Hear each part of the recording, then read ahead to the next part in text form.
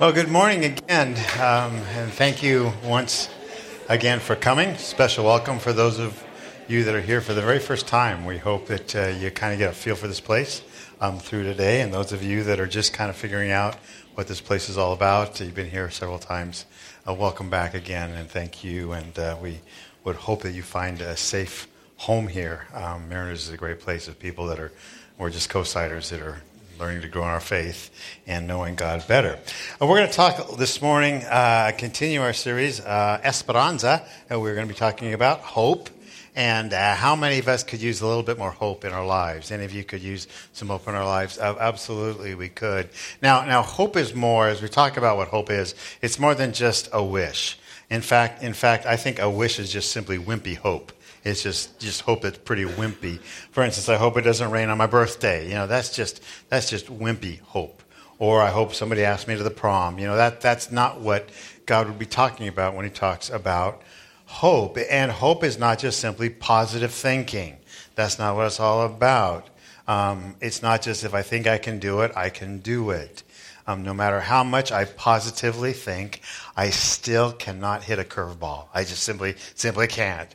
And no matter how much I positively think, I can't snowboard or eat Brussels sprouts. Those things just don't work in my life. It doesn't matter how positive I am. Hope is a God thing. It's a God word, and it consumes our life. Hope is an assurance that a loving God is in control of life and of my life. You hear that? It's of life and of my life. And no matter what happens, good or bad, he's in charge and it's okay. And that's what hope is. It's a way that you live. You live in hope. I think it's interesting that Peter who walked with Jesus and experienced all the hope, he said this. He said, always be prepared to give an answer to everyone who asks you to give the reason for the what?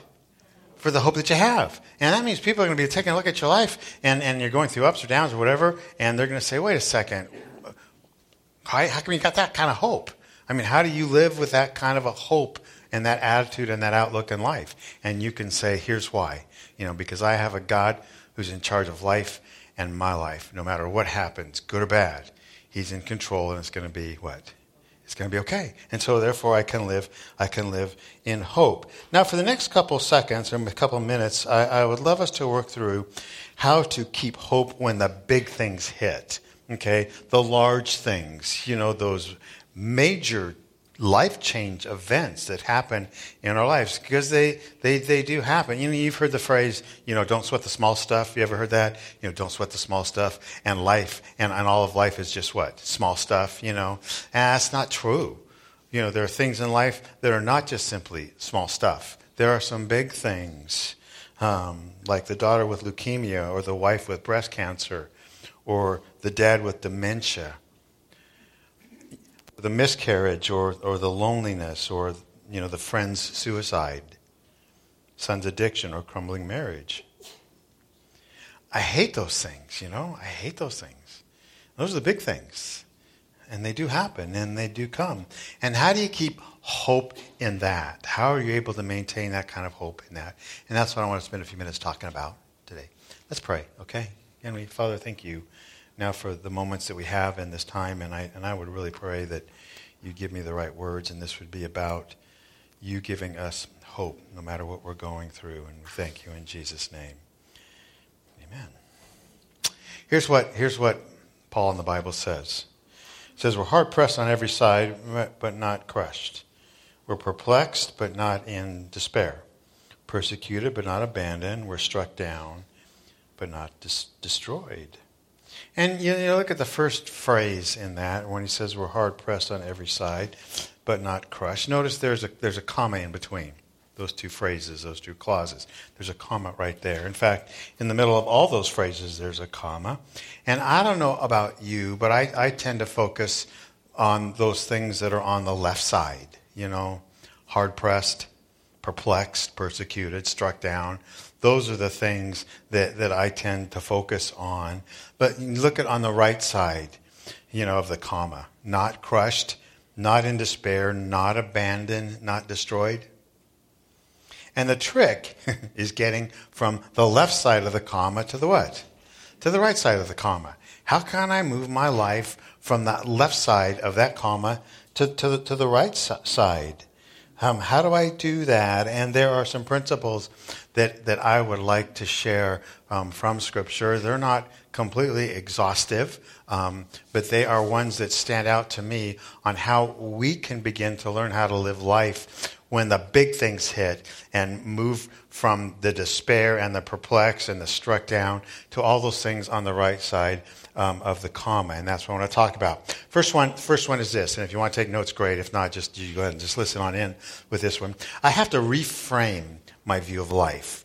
We will need to be reframing our view of life. You understand what I mean when I say reframe?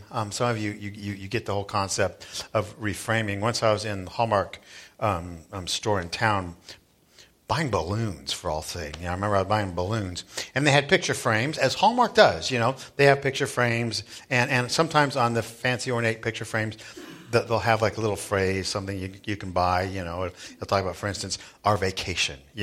And what you're supposed to do is you're supposed to put a picture of your what?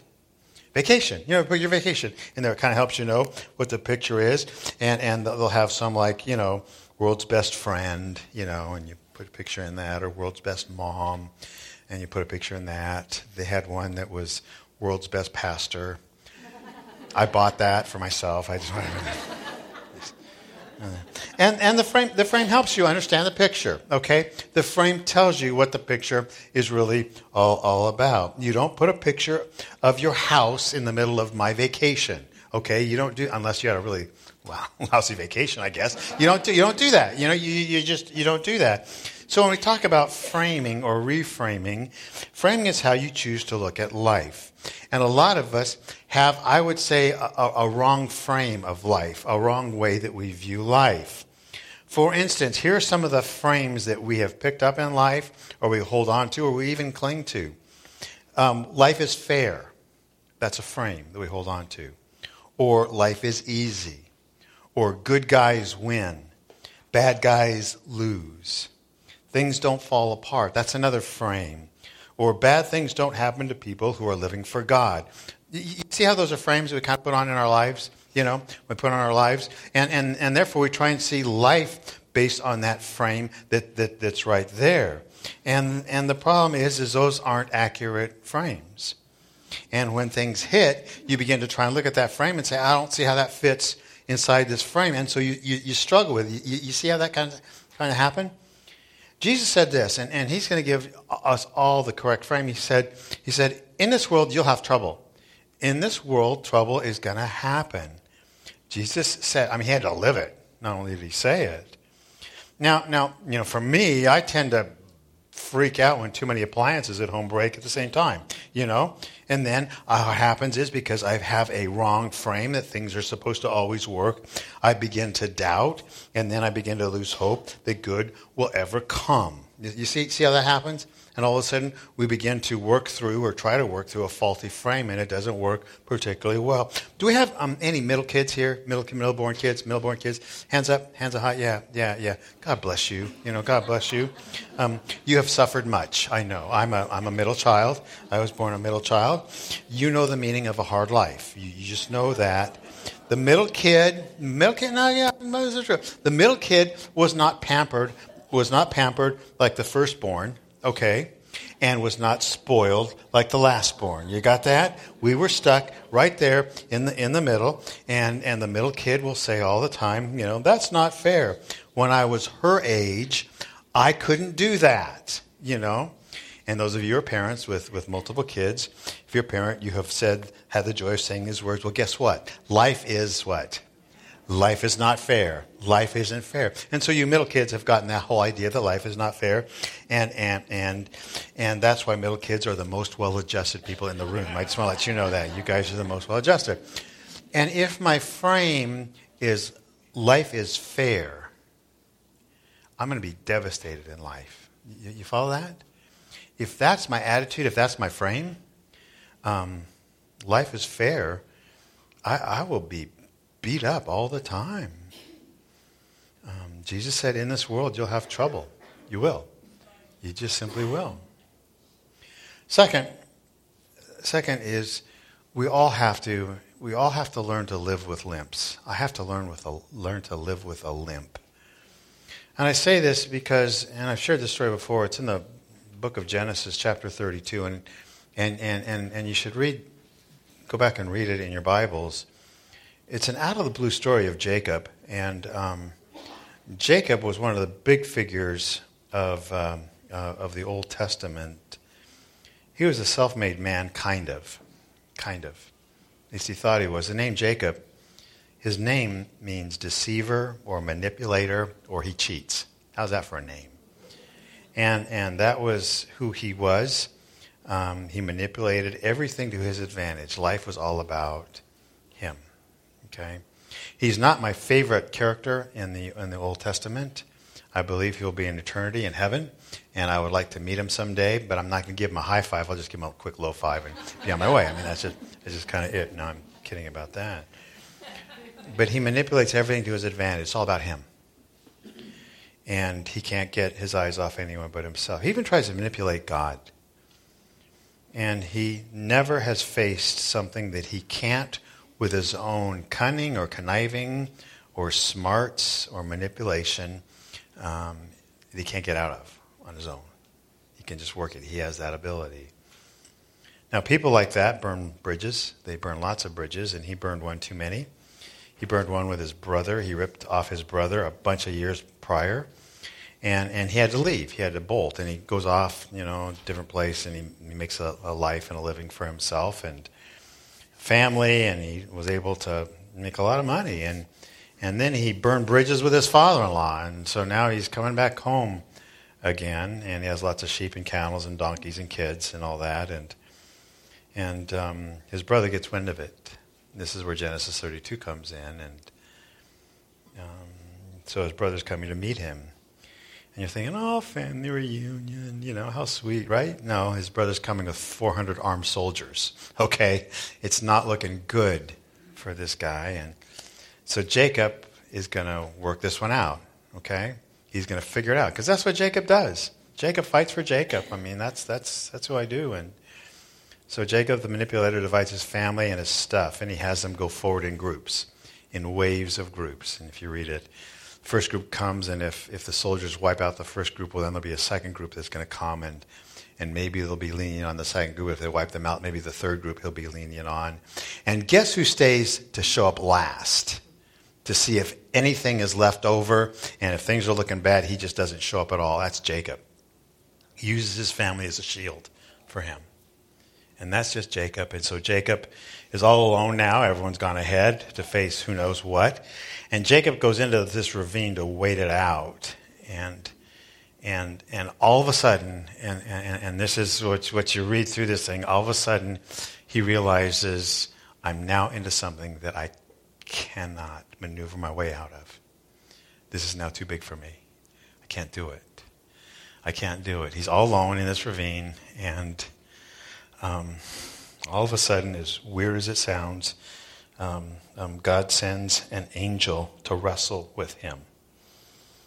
Now, any of you ever wrestled with an angel? I've never wrestled with an angel. I've hugged my wife, and she's an angel.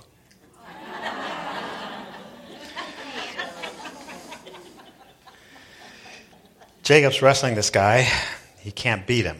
He can't beat him because God sends this angel to teach him a life lesson about life. Because all of a sudden now Jacob, not only are his circumstances out of his control, but he's wrestling with this guy and he can't beat him. Never in his life has Jacob connected with somebody or met with somebody he can't beat. Jacob, his whole life, he's wrestled everything and he can't beat him.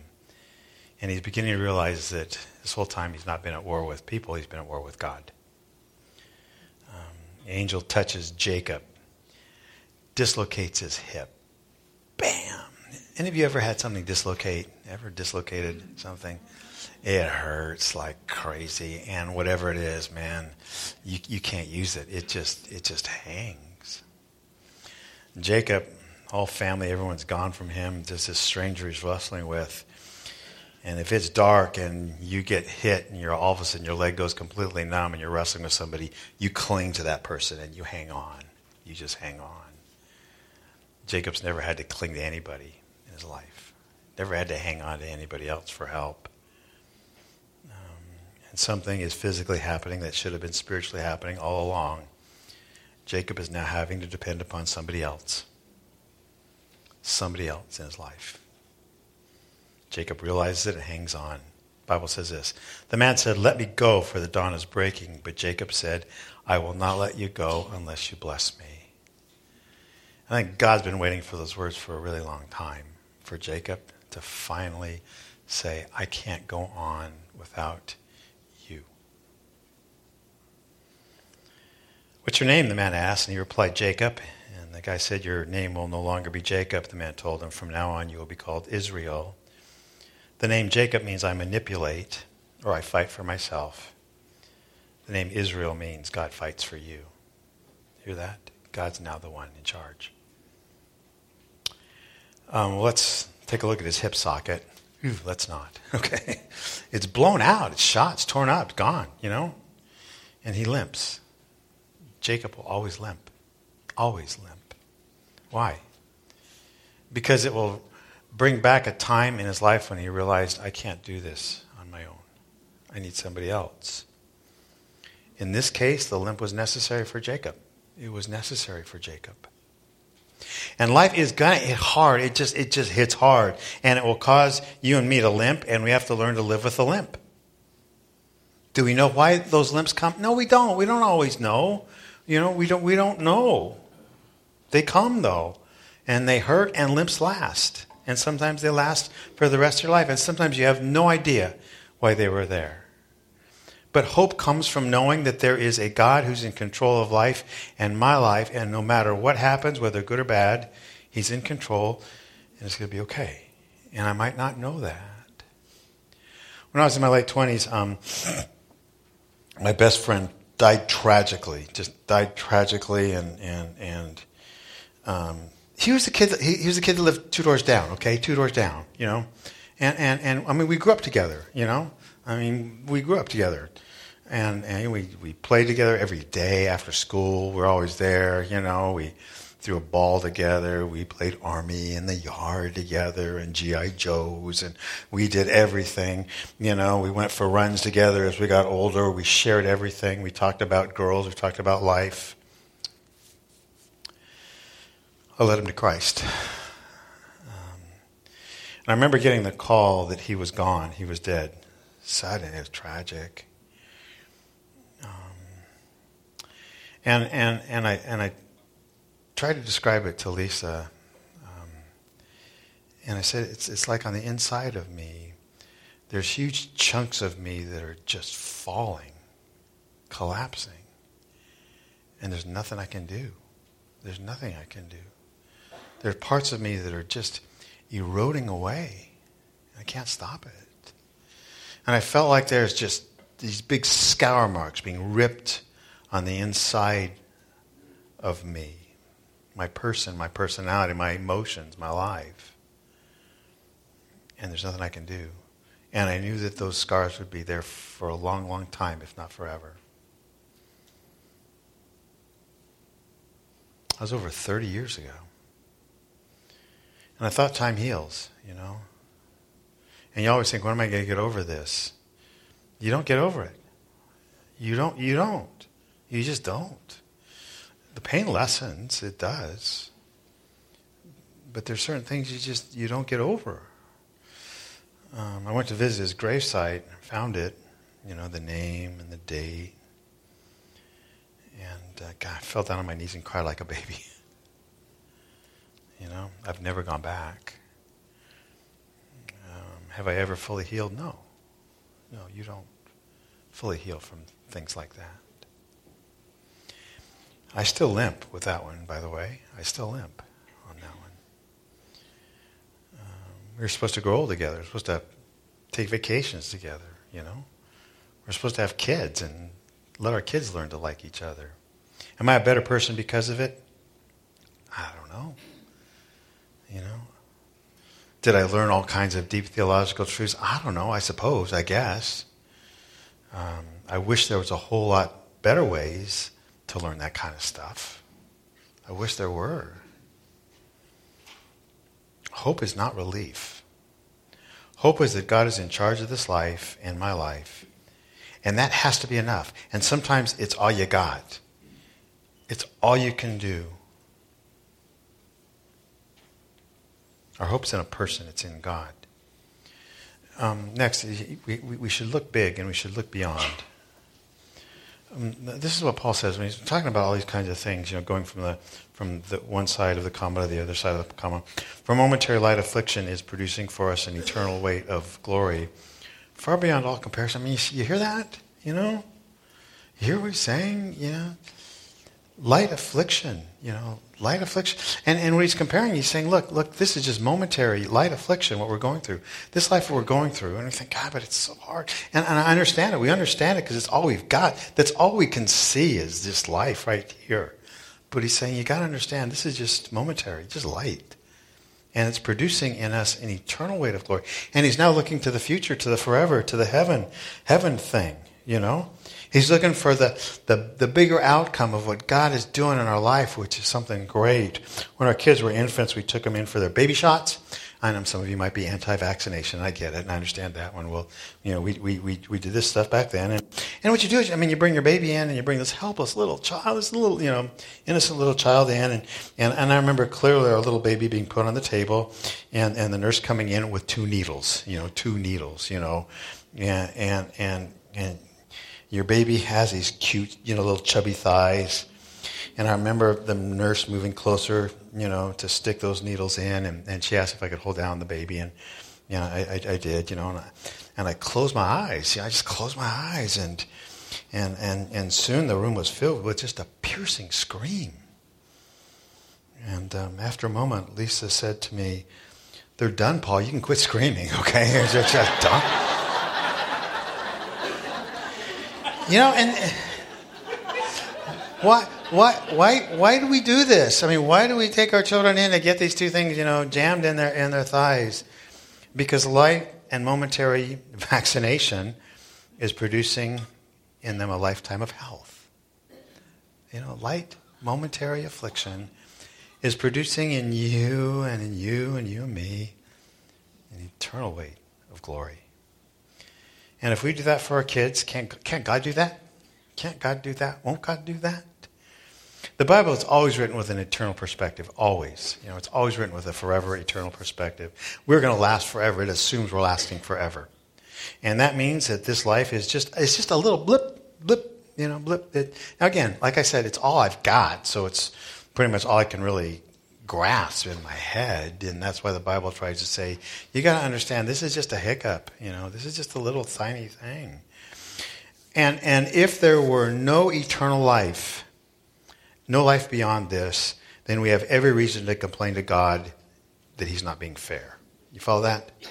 If this is all we've got, we have every reason to complain that God's not being fair, if this is it. Or that God's not being right. But it does go on forever.